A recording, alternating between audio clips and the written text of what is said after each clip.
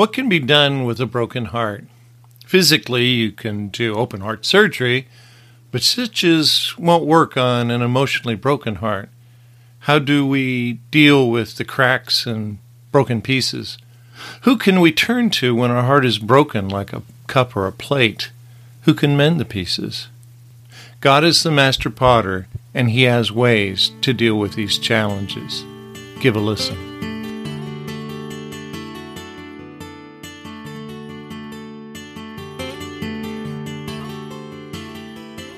I had just finished having dinner with a very good friend of mine and was handing her the salad bowl, a very expensive salad bowl. I thought she had a hold of it, and I let go. I watched it as it fell to the floor. It's amazing how many pieces a salad bowl can break into when it's only dropped from about 3 feet in the air. Not only did the salad bowl shatter, but I think my friend's heart also cracked a bit. It was fine ceramics, not the cheap stuff. It was irreplaceable, and there was no gluing this thing back together. In our lives, there are times when we have been dropped, and our hearts and minds lay shattered on the ground. The brighter side of the story is we have a helper in this situation. In Isaiah 64:8 it says, "But now, O Lord, thou art our Father, we are the clay, and thou art potter, and we all are the work of thy hand." He made us in the first place, and he's not done working on us. Should we have cracks or breaks, he is able to repair them.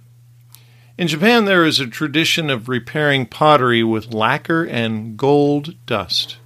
It is called kintsugi. They don't hide the break, but treat it as a part of the history of the item. This repair style relates to other elements of Japanese tradition and culture.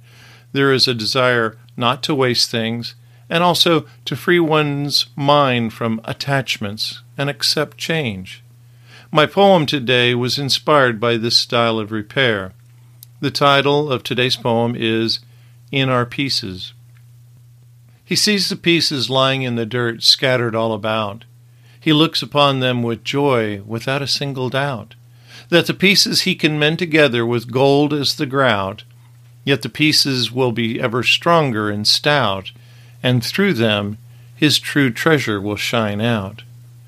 For in our frail earthen vessels his power and glory resides, but in his word and spirit we must constantly abide, and by them he our vision opens and guides, to see the beauty and the treasure that this world hides.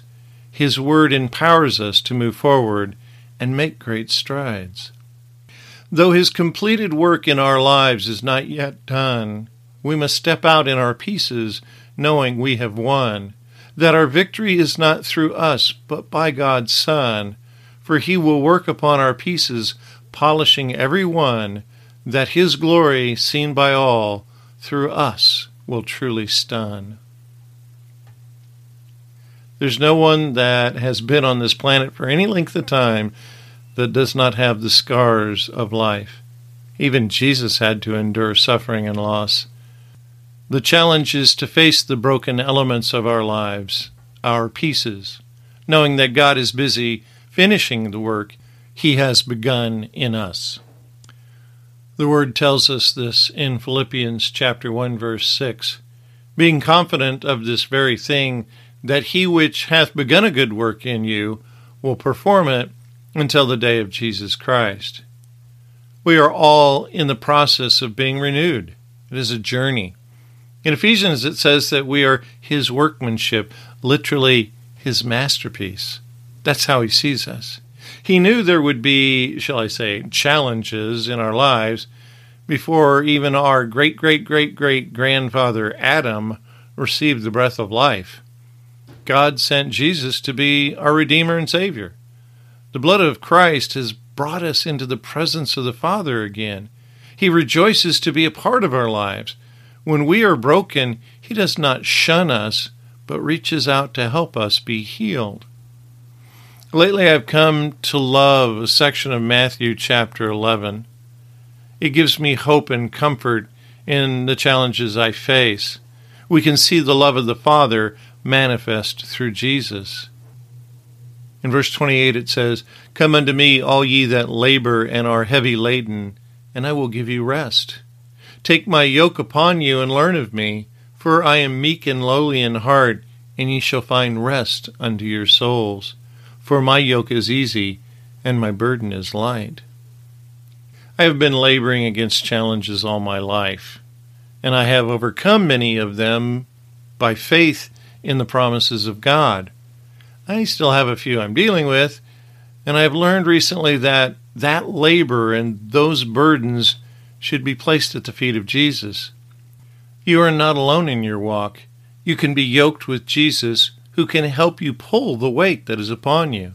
And you have a Father to whom you were reconciled by the blood of Jesus, and that Father ripped the veil of the temple in two so we all could once again come into his presence. We are to come boldly to the throne of grace. Yes, throne of grace. To obtain mercy and find grace. Yes, grace again. To help in time of need. The sign outside the throne room does not say sinners stay out. I was once in India and passed by a temple that had a sign saying if you had had alcohol or eaten meat, you were not allowed inside. Our God is quite different. First of all, he is our Father, and he's inclusive, not exclusive. He is not shunning us. Another example where we see the love of the Father manifest in Christ is in John chapter 8. It deals with a woman caught in adultery. We pick it up in verse 2. "And early in the morning he came again into the temple, and all the people came unto him, and he sat down and taught them. And the scribes and Pharisees brought unto him a woman taken in adultery, and when they had set her in the midst, they said unto him, Master, this woman was taken in adultery in the very act. Now Moses in the law commanded us that such should be stoned, but what sayest thou? This they said, tempting him, that they might have to accuse him. But Jesus stooped down and with his finger wrote on the ground, as though he heard them not.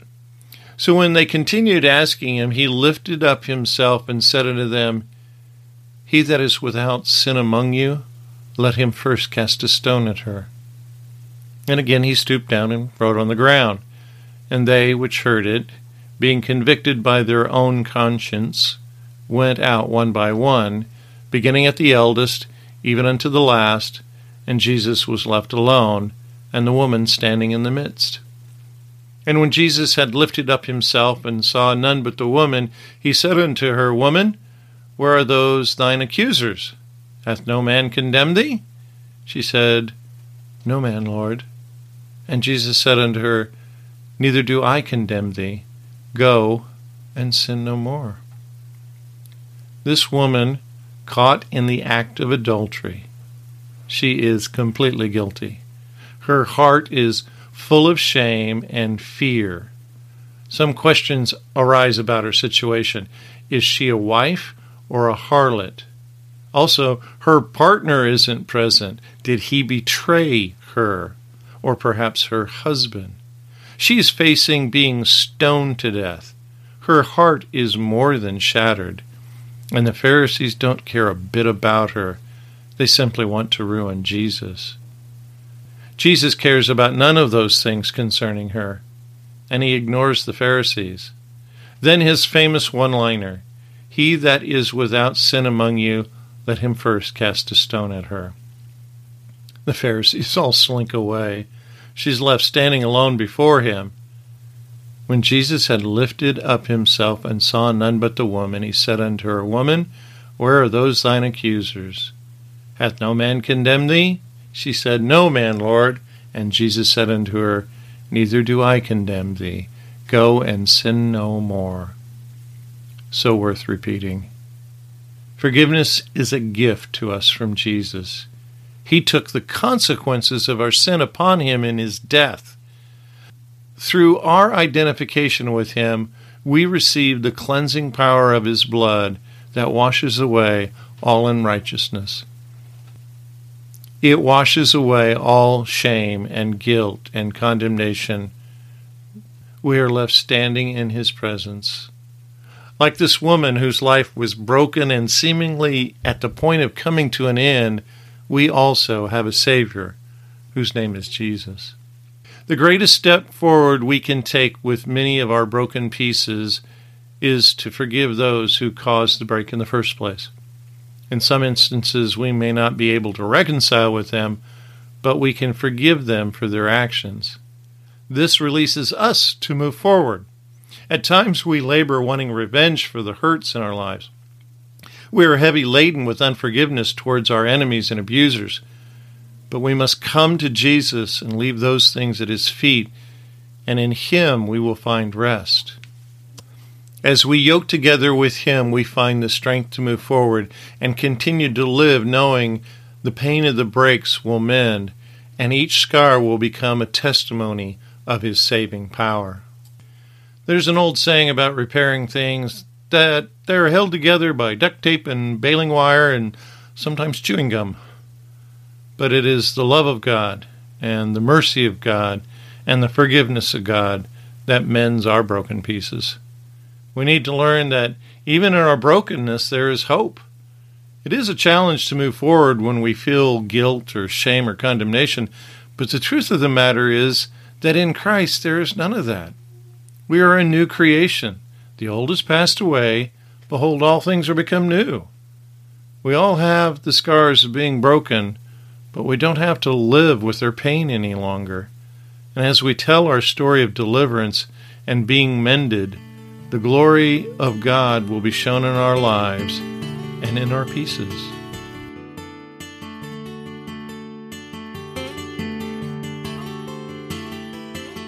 The literal meaning of the word salvation is wholeness. Jesus has brought us wholeness and continues to do so every time we call upon him. It is without a doubt a fact that we all have scars, but again, they don't have to dominate us. When we realize that we can live beyond our past and its problems, and that having had a name of shame no longer has to have any authority to define us. Our scars, our pieces, do not define us, but with the power of God, they can refine us. As we look to God in our challenges, we can become victorious and overcome. He has glued us back together and once again shows us as his masterpiece, as his beloved children, in whom he is well pleased.